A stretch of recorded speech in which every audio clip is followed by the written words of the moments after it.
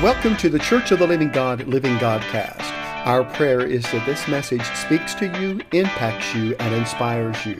Please enjoy today's message, and we invite you to contact us if you need prayer, appreciate this word, or would like more information on Church of the Living God. Be blessed today. So recap from last week, we really laid a foundation last week on the concept of community. So the class is called Community Fitly Joined Together. So what we talked about last week was that community is defined as a group of people living in the same place or having one characteristic in common. So a community can be a geographical location, but it can also be a value system. It can be a lifestyle. It can be any of that. That's considered a community.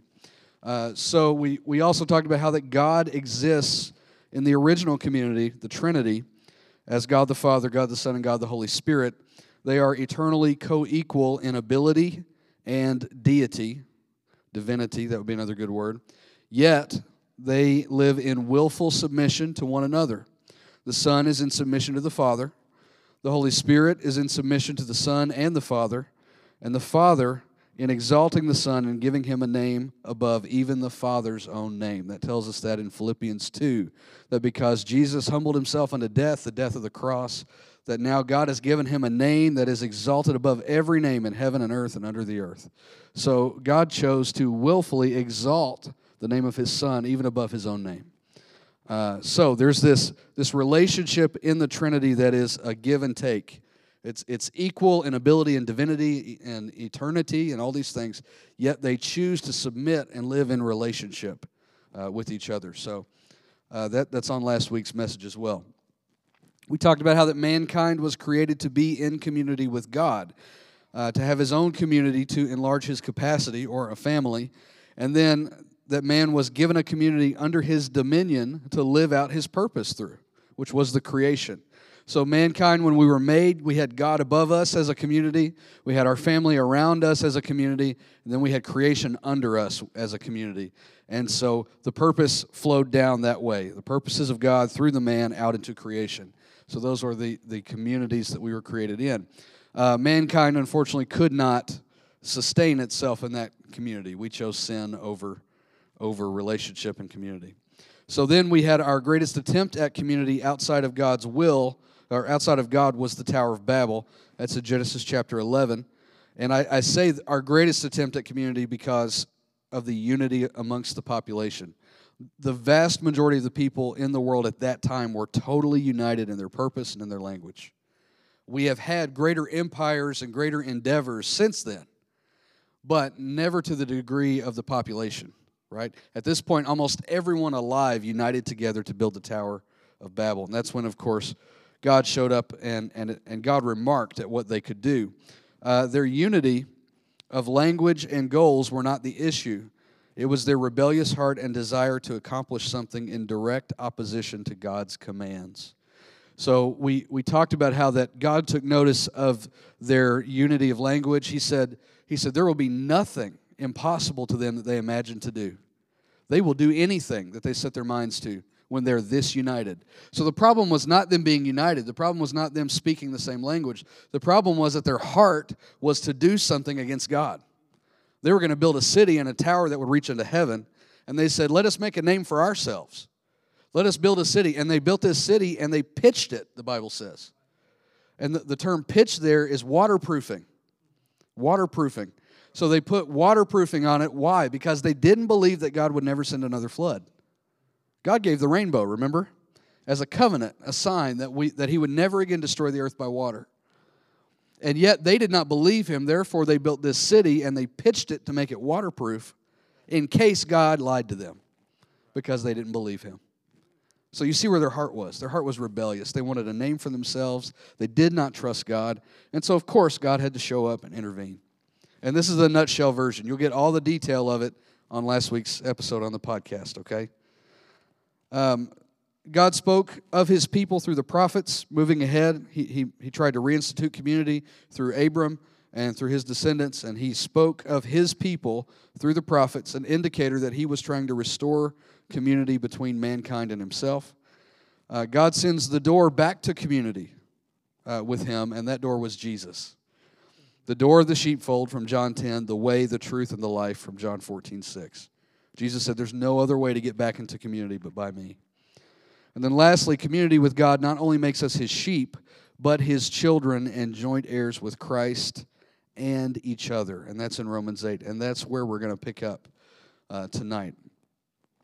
So this week we have been brought back into community with God because of the plan of God the Father from the foundations of the world that was completed by God the Son while empowered by God the Holy Spirit.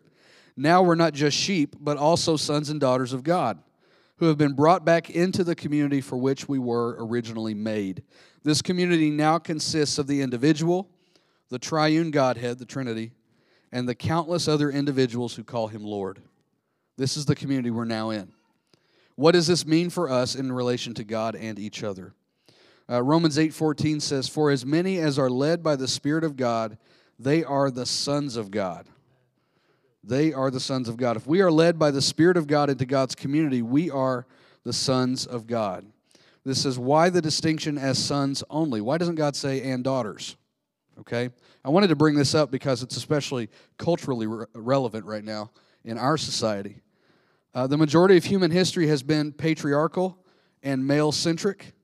Until the last 100 years in Western culture, women have historically had difficulty being acknowledged as equal with men in owning property, earning income, being contributing citizens, and especially in inheritance rights. So,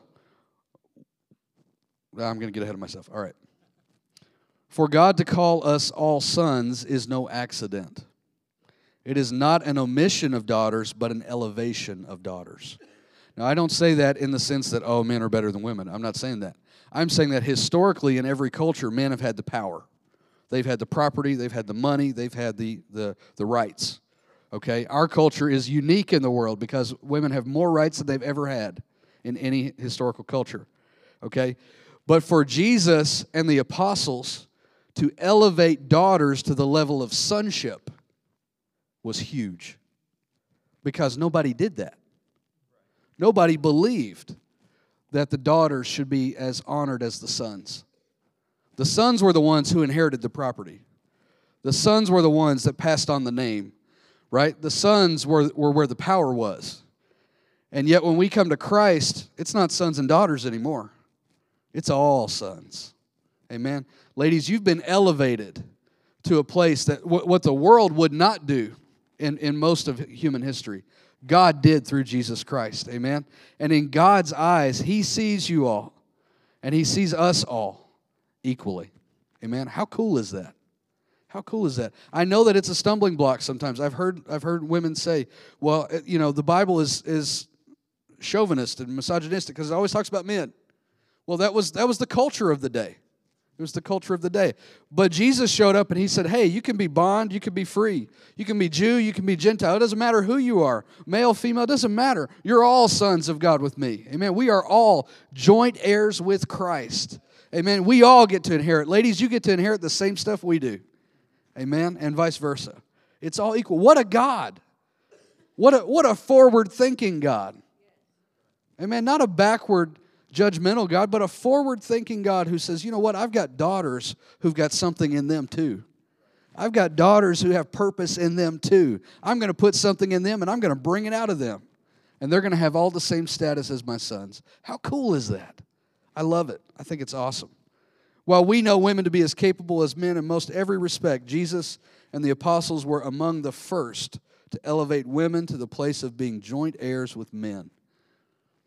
In Christ, there is no Jew nor Gentile, no bondman nor free, and truly no male nor female. We all inherit and enjoy the same status before our Father together. Amen? And this is further supported in verses 15 and 16 of Romans 8. What a good God. Had you ever considered that before? Ladies, had you ever considered that before? Isn't that amazing? Men as well, we need to consider that. Verse 15 says, for you have not received the spirit of bondage again to fear, but you have received the spirit of adoption, whereby we cry, Abba, Father. Cultural note here. The term Abba, Father was a Jewish term. It could only be spoken by a son of a full-blooded Jewish woman and a full-blooded Jewish man. So it's a cultural thing. People that were of mixed heritage could not call their father Abba Father, even if he was Jewish and their mother was not. So what we see is we see a purification take place when we become adopted. The word adoption in the Greek,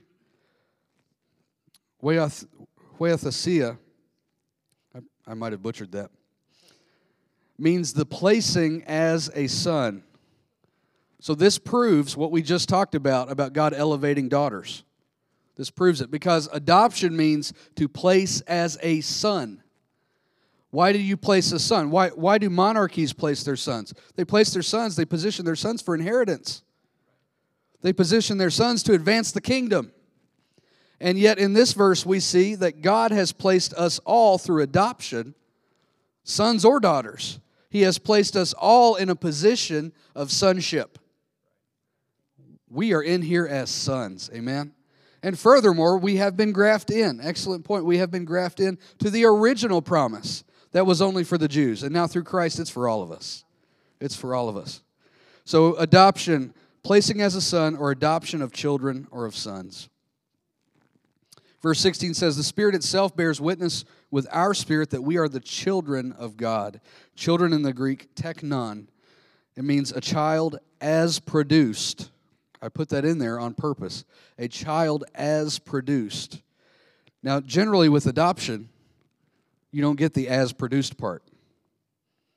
Right? Generally with adoption, you've still got to overcome heritage. You've got to overcome genetics. You've got all this stuff you got to deal with.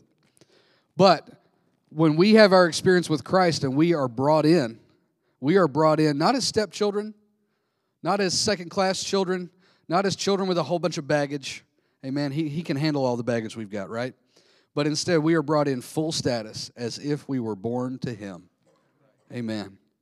So what we're talking about tonight is that we have been brought into the community with God again, but now we're in community with each other. So what I'm trying to present to you right now is this idea that before God, we are all truly equal. He has no sons and daughters, no slaves, no servants. He sees us all the same. And that means we have to be aware of how we treat each other. And I'm getting ahead of myself, but everybody in here, everybody who calls upon the name of Christ as their Lord and Savior, we all share the same status. That means the way we interact and deal with each other as a body has to be affected. Amen? All right. I know I'm getting ahead of myself. Verse 17, and if children, then heirs, heirs of God, and joint heirs with Christ, if so be that we suffer with Him, that we may also be glorified together. Heirs of God, heirs in the Greek, kleronomos. Kleronomos means a partitioning, getting an apportionment, a sharer by lot, an inheritor, possessor, or an heir. So we know what an heir is. An heir is someone who receives when someone passes. Someone who receives an allotment, okay? So then it says, and joint heirs with Christ. Joint heirs, sou kleronomos, means a co-heir or an heir together. We've been placed as sons, which speaks to intentionality. God knew what He was doing when He made you a son. God didn't accidentally make anybody a son. He very intentionally placed you as a son. And He has very intentionally placed you for inheritance. He's placed you in this body for a reason. And not just the universal body, this place, for a reason. Placed as sons, as children produced, not mere stepchildren or outsiders. We each have a portion, a partition, or a lot that is marked for us. Our inheritance is on par with Christ's inheritance in terms of access. What was Christ's access? Eternally with the Father from the beginning, John 1:1. In the beginning was the Word was with God, and the Word was God. So God, Jesus, the Word, was with the Father. Adam, when he was made, was with the Father. He got to walk and talk with Him in the cool of the day. Through our sin, we forfeited that community. We lost that. Now through Jesus, we have been brought back. We've all been given access. So we are co-heirs, joint heirs with Christ in terms of access. One day, we will eternally be with our Father. We will eternally live in our Father's house and do the will of our Father, just like Jesus is doing. So we have access to the Father because of Christ. As He was and is with His Father, so shall we be with the Father, restored to community. However, our glorification depends on our suffering with Christ. So while we all share the same status, we don't share the same suffering because we don't share the same office. Does that make sense? If you have any questions, let me know, okay?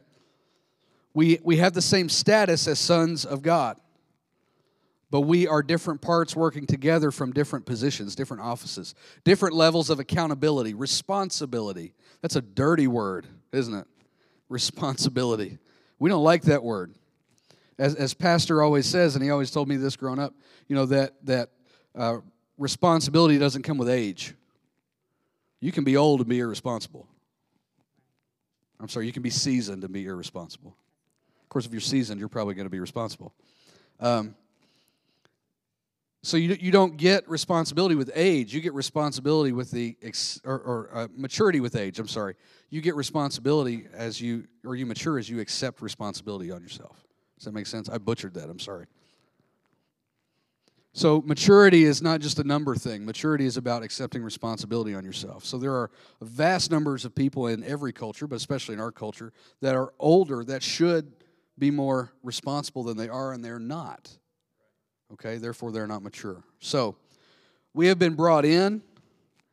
We have been given status. We have been given purpose as individuals. We have been made part of a community with God, with His Son Jesus, and with each other. But although we share the same eternal status with God, He sees us as sons. He's cast our sin as far as the east is from the west, to remember it no more. He's buried it in the sea, the Bible says. So because of all that, we all share in that. That's up to us. If we accept Christ, we all get that. Amen? But once we get that, once we come in, now we have purpose. Now we have responsibility. There's something for me that's just for me. And there's something for you that's just for you. So while we may occupy the same plane, but our function and our office in the body varies. It's different. Does that make sense? And you should thank God for that. Thank God for that. What if we were all being measured against Billy Graham's calling? Oh man, none of us are getting into heaven. It's going to be Jesus and Billy Graham, the Holy Spirit and God the Father, and the patriarchs. That's all that's going to heaven. Because the rest of us are not there. We've not won millions of people to Christ, have we? We're not being measured against that. Likewise, you're not being measured against pastor's calling or mine or even your neighbor's. Paul said we don't measure ourselves against ourselves, right? We're measuring ourselves against what Christ has put before us. He's got something for us. So thank God we occupy different offices and functions in the body. Thank God He sees us all as sons. But thank God He's got something tailor-made for me and for you and for you and for you and for you. And then collectively, we've got something we can do together. Amen? So remember, He placed us as sons. He intentionally put us where we are to do what He has purposed for us to do with our lives. For some of us, that might be not to get divorced for the first time in our family. For some of us, it might be to fix a divorce. For some of us, it might be to have kids that aren't nuts. Or to hold down a job. Or to overcome addiction. You see what I'm saying? The purpose of God doesn't have to be up here or holding one of these. The purpose of God is to show forth the family of God. Wholeness and completeness. Wellness. That's what the purpose of God is in His people. And thankfully, it's individual. And if it's individual, then that means we've all got something that we can achieve. Amen? We can all achieve it. If you're trying to achieve pastor's calling, you're not going to. He's got to do that. Now, collectively, we have a vision and a mission and all this stuff that He's put on us as a group, as this branch of the body, and we can do that too. If He can put something on you that is tailor-made for you, then He can put something on us that is tailor-made for us. We can be what God has called us to be. We can be in this body what God has intended for us to be. It is His purpose. It is His plan. That's why He has put us here. So we share this status, but we don't share the glory. Think about it. Christ's function was to be our sacrifice. Christ's function was to come and live a perfect life. Well, we're done there. We've all messed that up. Christ's function was to die selflessly as us for our sin and for the sins of all people ever. So because He fulfilled His function, He has received glory that is unique to Him. Amen? That's why, again, Philippians 2:9, that God has exalted His name above every name that is named in heaven and earth and under the earth. Because He fulfilled His mission. He fulfilled His purpose in the body. That means when I fulfill my purpose in the body, He's going to do something for me. Amen? He's going to give me glory to an extent that is for me and for you and for us. Amen? So because the Son willfully sacrificed Himself to achieve the purpose of the Father, to expand the family, when we choose to participate in that same suffering, that same mission, we're talking out of verse 17, that same suffering, then we also get rewarded. We get glorified when we choose to participate. Amen? And it is suffering, isn't it? We don't like that word. We don't like the idea of suffering. You know, as much as we suffer in a first world country where we have everything we need. You know, in India, they're being beat up and killed and threatened and all this stuff. We're not yet. We're not. But regardless, we still suffer for what God has put on us. So I want to make this point here. It says, that being said, there is not a believer you will ever meet that does not share your status before the Father. Church, we have to change our perception of each other. We have to. Listen, I've been in one church for 28 years. I've seen lots of people come and go through church. I've seen people have amazing encounters with God. Stuff that you're like, man, you almost wish you were bound just so you could experience the freedom. If that makes any sense. I've just seen some amazing things happen. And then seen the enemy sweep right back in and kick people's tail all over the place. Right? What we have to understand is there's not a person coming through here, not a person sitting beside us or behind us or around us, not a little snotty-nosed kid running around this place that does not share the same status with us that Christ has given us. Amen? We are part of a body together. We're joint heirs together. Why would He put us together? For a reason, for a purpose. He's doing something. That's why He put us here. What if the reason you're in this church is because you're going to play a part with what God in what God wants to do in this church and through this church? What if you didn't just pick this place because you like the music or because your kids have fun in children's church? What if you were planted here, like it says in Psalm 92? Right? For such a time as this. What if you were put here for a reason? You've been fitly joined to this house because God's going to do something with this house, and for some reason, He's got something in you that's going to contribute. You've been fitly joined to this body because you've got something to supply. And likewise, we've got something to supply to you. Amen? It's going to flow down to you just like it's going to flow up to us or across to us, however you want to look at it. So there's not a believer you'll ever meet that does not share your status before the Father. They have the same access to the Father that you have through Jesus. They might have different levels of suffering, pain, persecution, sympathy than you, but they're all equally His just as you are. Therefore, we are not a disparate collective all out for ourselves. Amen? Somebody told me one time fairly recently, they said, oh, you're getting better and better preaching. It's not going to be too long before somebody snatches you up. Well, guess what? I'm not here to be snatched up. Amen? God didn't put me on earth to be snatched up and go chase a job. Right? God planted me somewhere. And why on earth am I going to leave the soil that I was made for? Amen? What if we change our perception of our placement from something that we are consuming from? Right? Because most people go to church because they get. What if we change that, our perception to say, I don't go to church because I'm getting, I'm going to church because I'm planted there, and I'm growing because I'm planted where I need to be. You've heard me say this, you don't plant a cactus in the tundra in Alaska. It's not made for the tundra. Amen? When God plants you somewhere, He puts you there because it's that soil that you'll grow in. It's that soil that you will spread out and spread up and flourish in, like it says in Psalm 92. Those that are planted in the courts of their God, those are the ones who flourish. Amen? This is a court of our God. And there's like 80 courts all around this town, this community. And there are people in every single one of them who were planted there because God had a reason for it. God put them there. We don't go just to get. Amen? We go because that's where God planted us. There's a connection there. My roots are the same kind of roots as their roots. My roots are the same kind of roots as your roots. Amen? We're going to bear the same kind of fruit. We might bear it at different levels in different seasons, but we've got the same kind of fruit in us because we have been placed intentionally by our Father. Amen. Amen. No plant will survive by being transplanted every other season. Doesn't happen. Doesn't happen. And you're going to damage the plant and the pot and the fruit and everything else along the way. We're not a disparate collective out for ourselves, unattached from each other, climbing over each other to obtain glory. Amen? Listen, I don't have to pursue glory. If I'm where God wants me to be, if I'm fulfilling the role that God has put in me, then God will glorify me. Amen?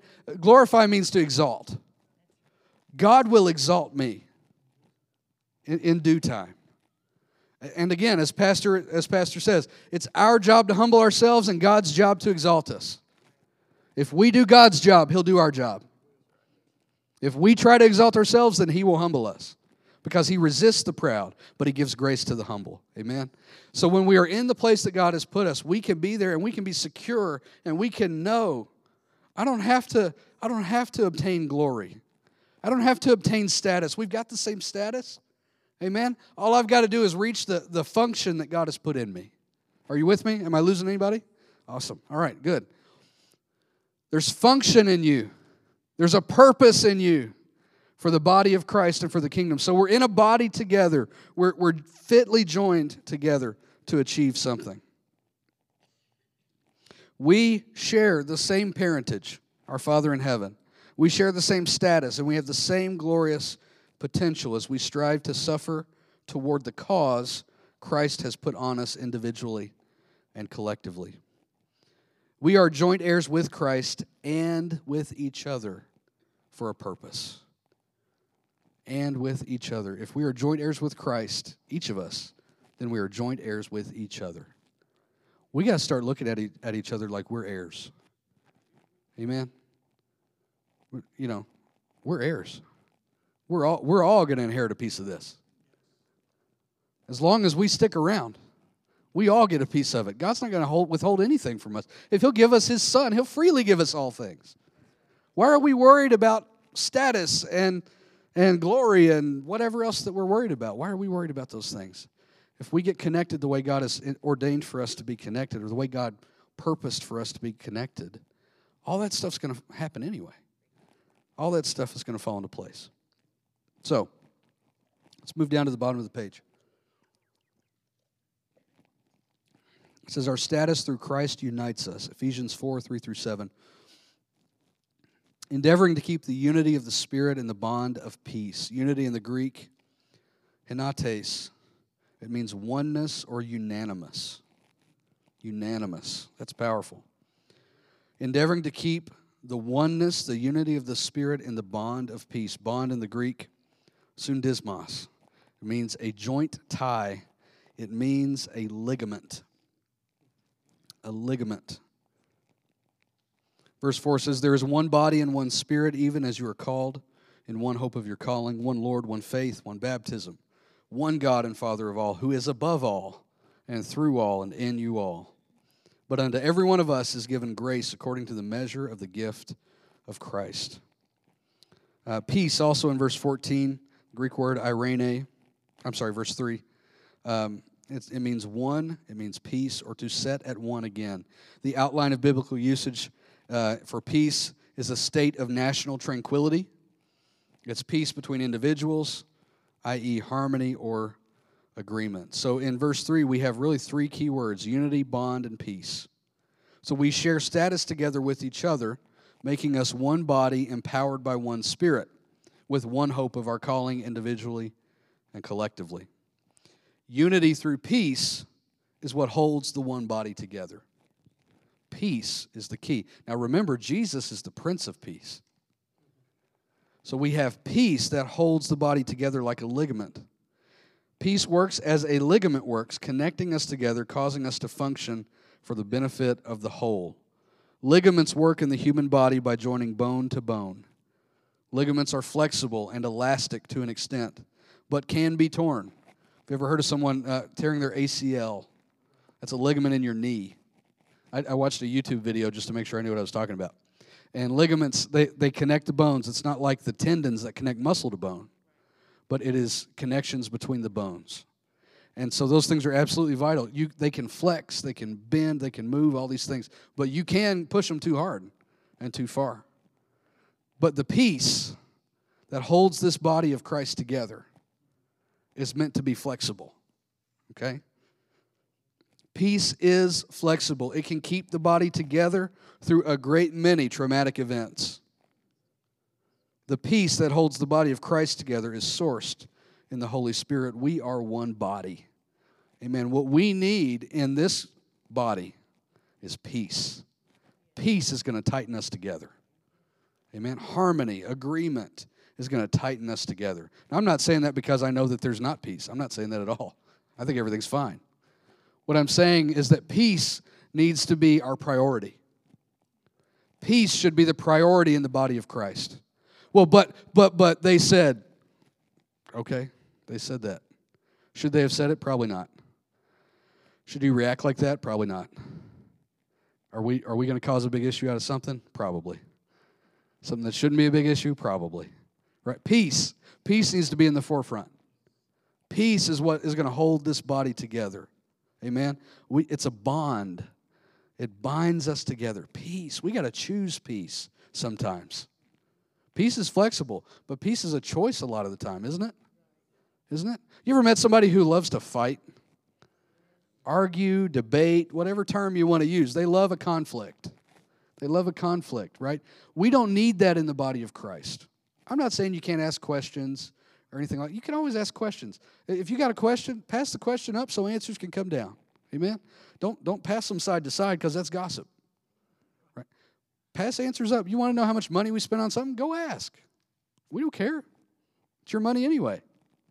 Amen? But peace has to be chosen in intense moments where it's not the natural reaction. It's not natural to be peaceful when somebody's saying something they shouldn't say. It's not. So what we're going to get to here in the next couple weeks is what it looks like. What is biblical church life? What does the Bible say we got to do when somebody's not being peaceful? What does the Bible say we have to do when someone is living in sin, open sin? So there's so much in there, and truthfully, out of Romans 12 and out of Ephesians 4, I left out entire sections because I'm going to make that a whole week unto itself. But I want us to understand that we're in this body, right? We're not just sheep anymore. We're sons. We're in community with our Father. We share status, but vary in our function. And now we see that peace is the thing that will hold us together. Peace will hold us together.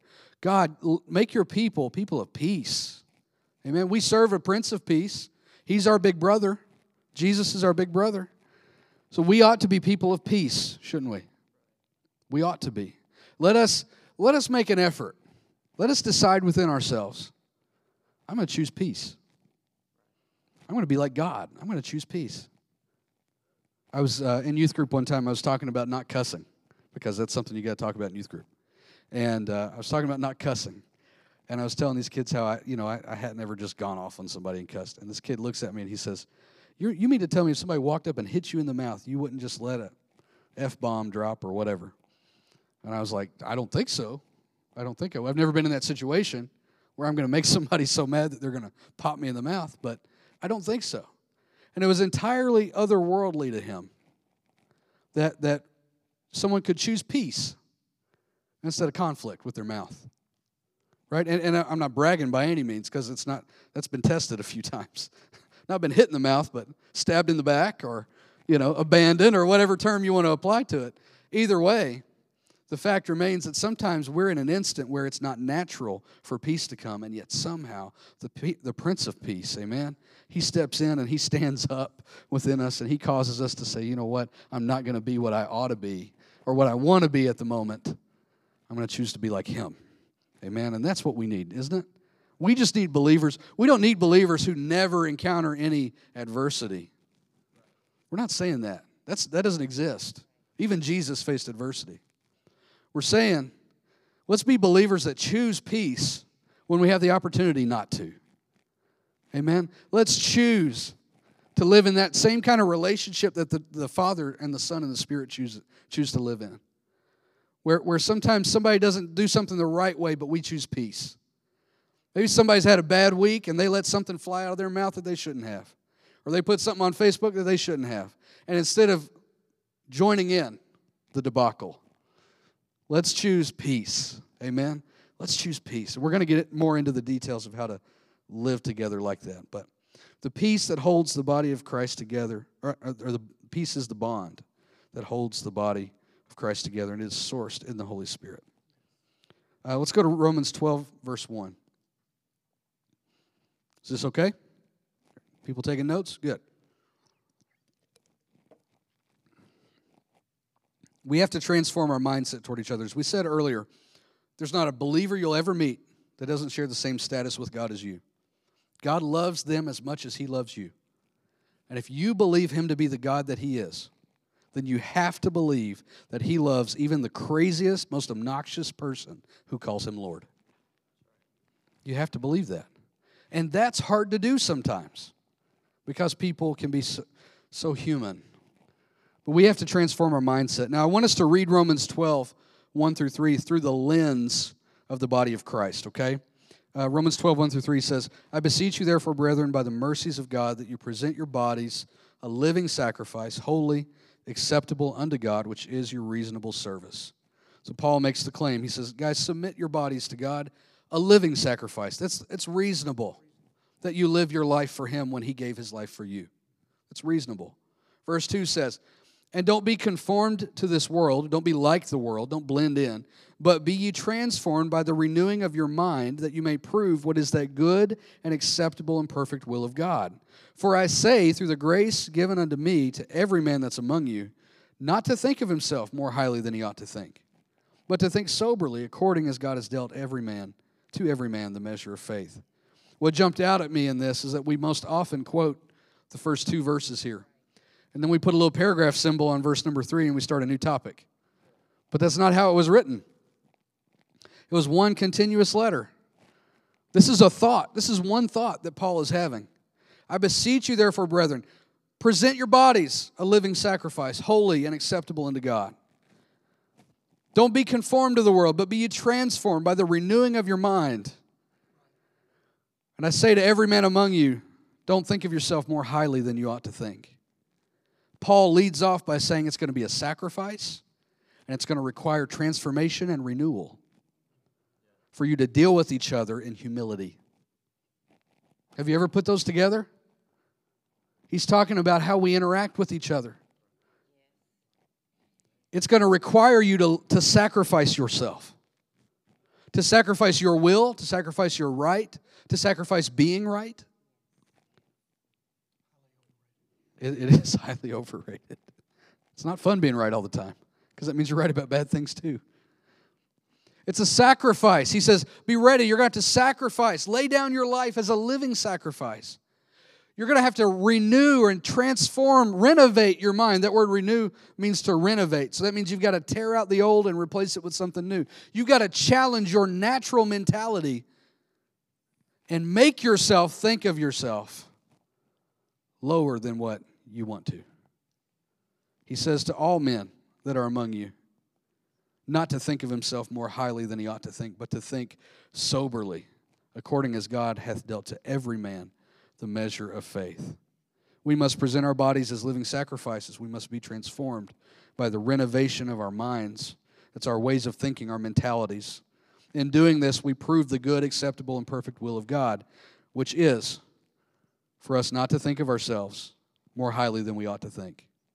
It's a sacrifice to do that, isn't it? It's countercultural to do that. Our society tells us to look out for number one. Our society tells us to do whatever it takes to take care of us and to take care of ours. But here God says, through the Apostle Paul, lay down your life. Let me change the way you think about yourself. I'll take care of the rest of it. Lay down your life. Let me change the way that you think about yourself.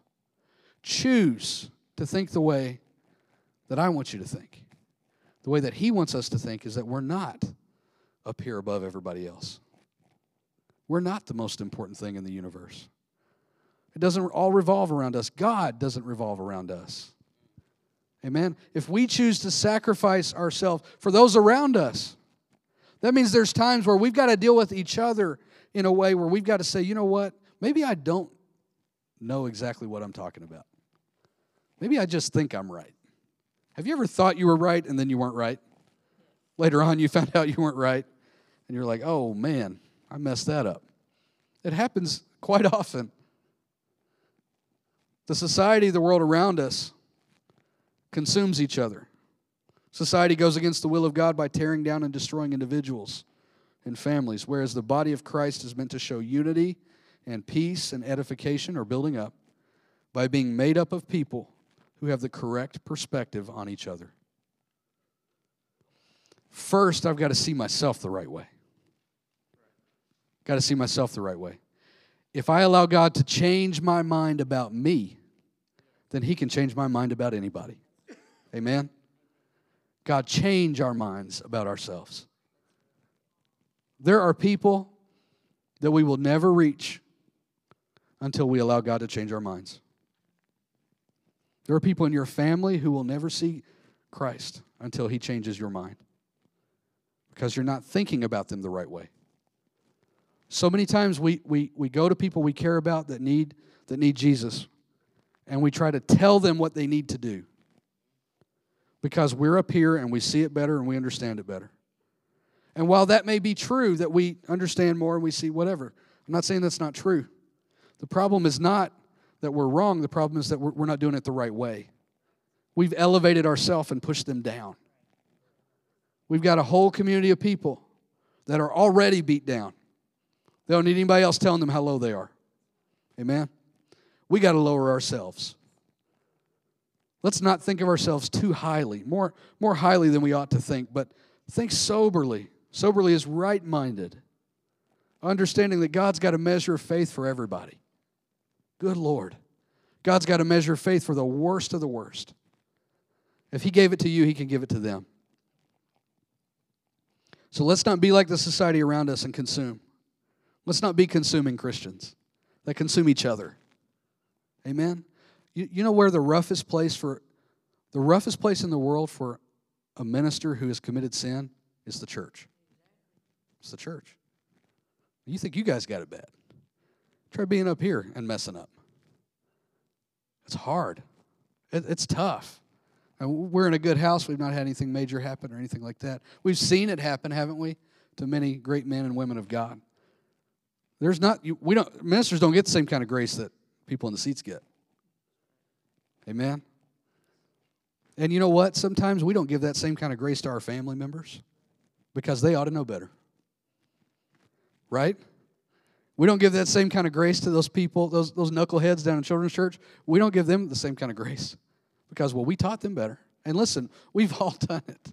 We've all done it. I can't tell you how many times I've said, I look on Facebook and I see a kid that was in youth group for 6 years, and I see the trenches that they're living in now, the gutter they're living in now. And I think, oh my God, I know I told them better. I know I told them better. But you know what? Let's not think of ourselves more highly than we ought to think. Amen?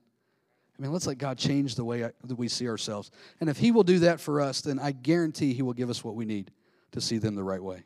Amen. Let's go to the last page. I'm going to try to power through this in the next 5 minutes, if that's okay.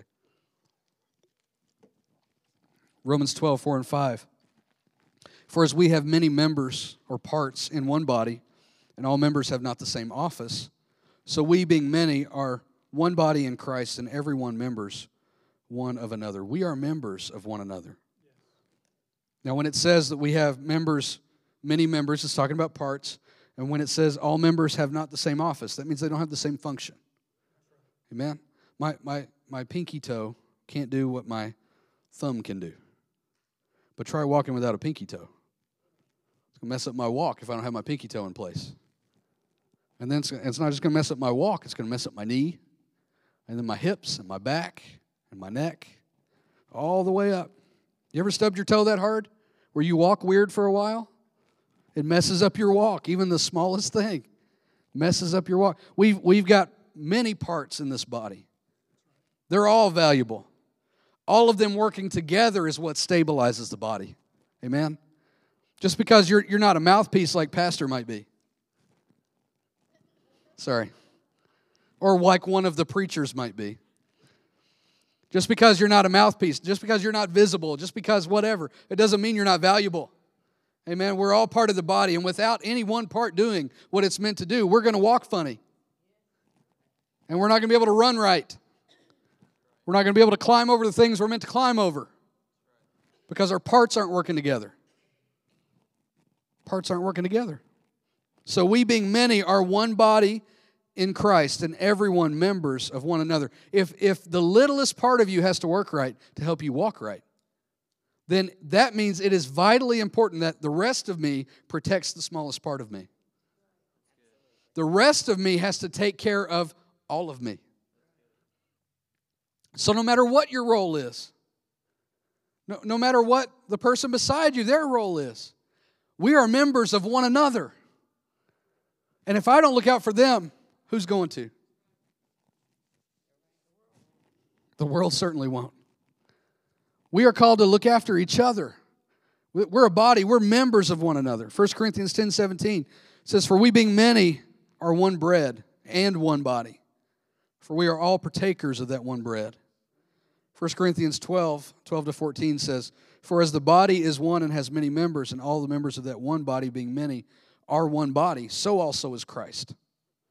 For by one Spirit are we all baptized into one body, whether we be Jews or Gentiles, whether we be bond or free, and have been all made to drink into one Spirit. For the body is not one member, but many." Amen. That's the universal body of Christ, but you know what? That's the local body of Christ. You matter. You have a role to play, a part to fulfill. Without you, we're not going to walk where we ought to walk, or in the way we ought to walk. The way we ought to walk. We're not going to go as far as we ought to. How many houses of God are crippled because parts decided they were going to go be a part somewhere else? Well, God didn't plant me here. Are you sure? You were there like 10 years. Were you wrong for 10 years? Right? If God planted me somewhere, why on earth would I leave it? And I don't just mean the church. What about my job? If God gave me that job, why would I leave it? Until He gives me another one. Amen. If He gives me another one, cool, sign me up. But if He gave that to you and you have no doubt about it, why would you walk away from it? If He gave you that spouse, don't walk away from them. But they're mean. Pray about it. Let God work on it. Amen. If you think God did it, you can't walk away from it. You shouldn't want to walk away from it. Amen. And those are some extreme examples from one to the other. But we have all these options in our life that God gives us that we willingly walk away from. We got people running in lanes they weren't called to run in, fulfilling offices and functions they weren't ever meant to work in. And it's killing them, and they're wondering why. Because they're part of a body they weren't meant to be a part of. They've been attached all weird. They're a thumb sticking out of an elbow.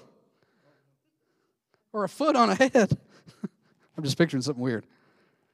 You see what I'm saying? It's a silly example, but the fact remains, many of God's people are handicapped because the body is all disjointed and out of whack.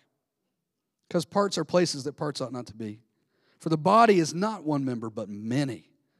Amen. Many. Thank God it's not all one. Because one couldn't do it.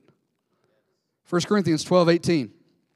"But now hath God set the members, every one of them, in the body, as it has pleased Him."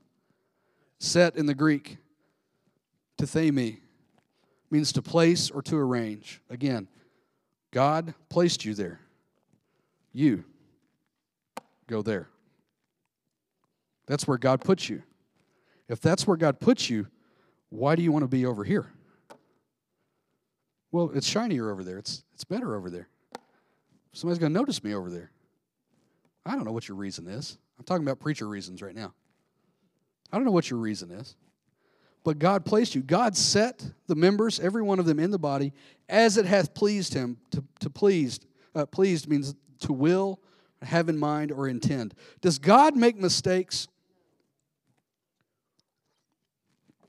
No. If he does something, it's by intention. Now, can God change the direction? Can God speak a new word? Yes, he can, absolutely. And there's ways to confirm that.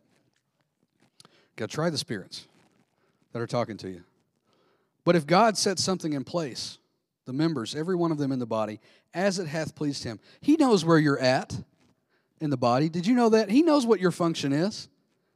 He put you there because he thinks you can do it. As much as we believe in God, I think we forget sometimes that God believes in us.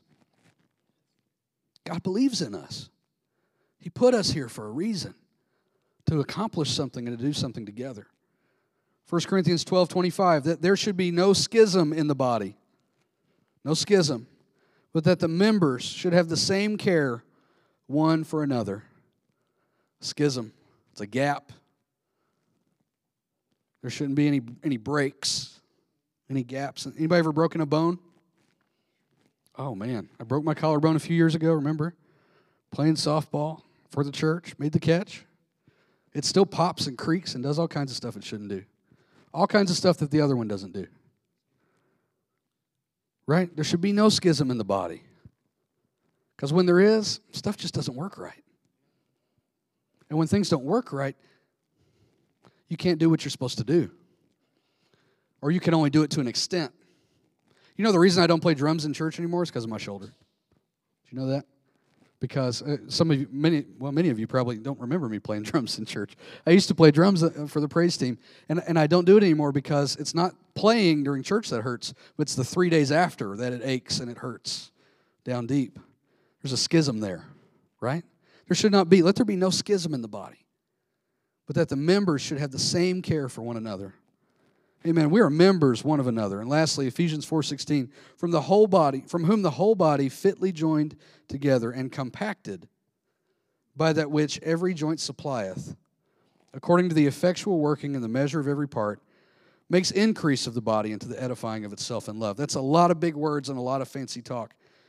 Fitly joined together in the Greek means to render close jointed or to be fitly framed together. It means, church, that we have been put together, compact and tight, on purpose, by someone who knew what they were doing. God put you here. It's no coincidence that God put you here. It's no coincidence that you're doing what you're doing. God fitly joined you together. He framed you together. I remember years ago, Pastor bought a house and he flipped it. And we got to do demolition, which is the fun part. And I remember this old house. We tore all the walls out. We were launching hammers across the room and breaking walls down and all this stuff. And we got to the exterior walls, and the exterior walls were box framed. Have you ever seen a box framed house? It had, I don't know what were they, 2x6s? I don't know what they were. They were big, wide beams, and they were kind of diagonal like that. And I'd never seen that before. And it was an old way of building houses. But part of the reason why that house was still around was because that thing was framed right. It was framed well. Somebody took the time and the effort and the money to do it the right way. And it was an old house, but it had new life in it because somebody framed it right. We are fitly joined together. We are fitly framed together. We have been put together in the right way that we may accomplish something as individuals and as a collective. That's what it's all about. We're part of a community with God, amen. But we're part of a community with each other. We are co-heirs and joint heirs with Christ. And we are co-heirs and joint heirs with each other. And if we care for one another, don't you think God's going to take care of us? Amen? We're talking about being a body a community that is fitly joined together. We're trying to disciple you to where you understand what church life is like. Because you know what? We've all had some different experiences in church life. And sometimes it's been pretty adverse. But let's talk about what the Bible says about how we ought to work together. Amen. How we ought to supply something from every joint to the other. How we ought to look after each part because we're part of one another. Amen. And let's see if our mentality will change toward ourselves and toward each other. What won't God do for us? What won't God do in this house? You think God won't send hurting people to a house who knows how to take care of its own? Amen? Hurting people need people to help them. So let them find a house that helps each other. Amen? Let them find a place where they can be taken care of and looked after. Let us change our mindset and bring ourselves down enough to say, you know what? Maybe I'm not right, but I know who is right, and God can help them, and He can do anything for anyone who calls on Him. Together as a body, put together the right way. Let's see if God adds to us in a new way. Amen? You receive that tonight? Let's pray. Thank you for listening today to Church of the Living Godcast. We trust and pray that you were blessed by today's word. If you would like to contact us for prayer or for more information about Church of the Living God, please visit our Facebook page at Win City COLG or give us a call at 859-745-1865.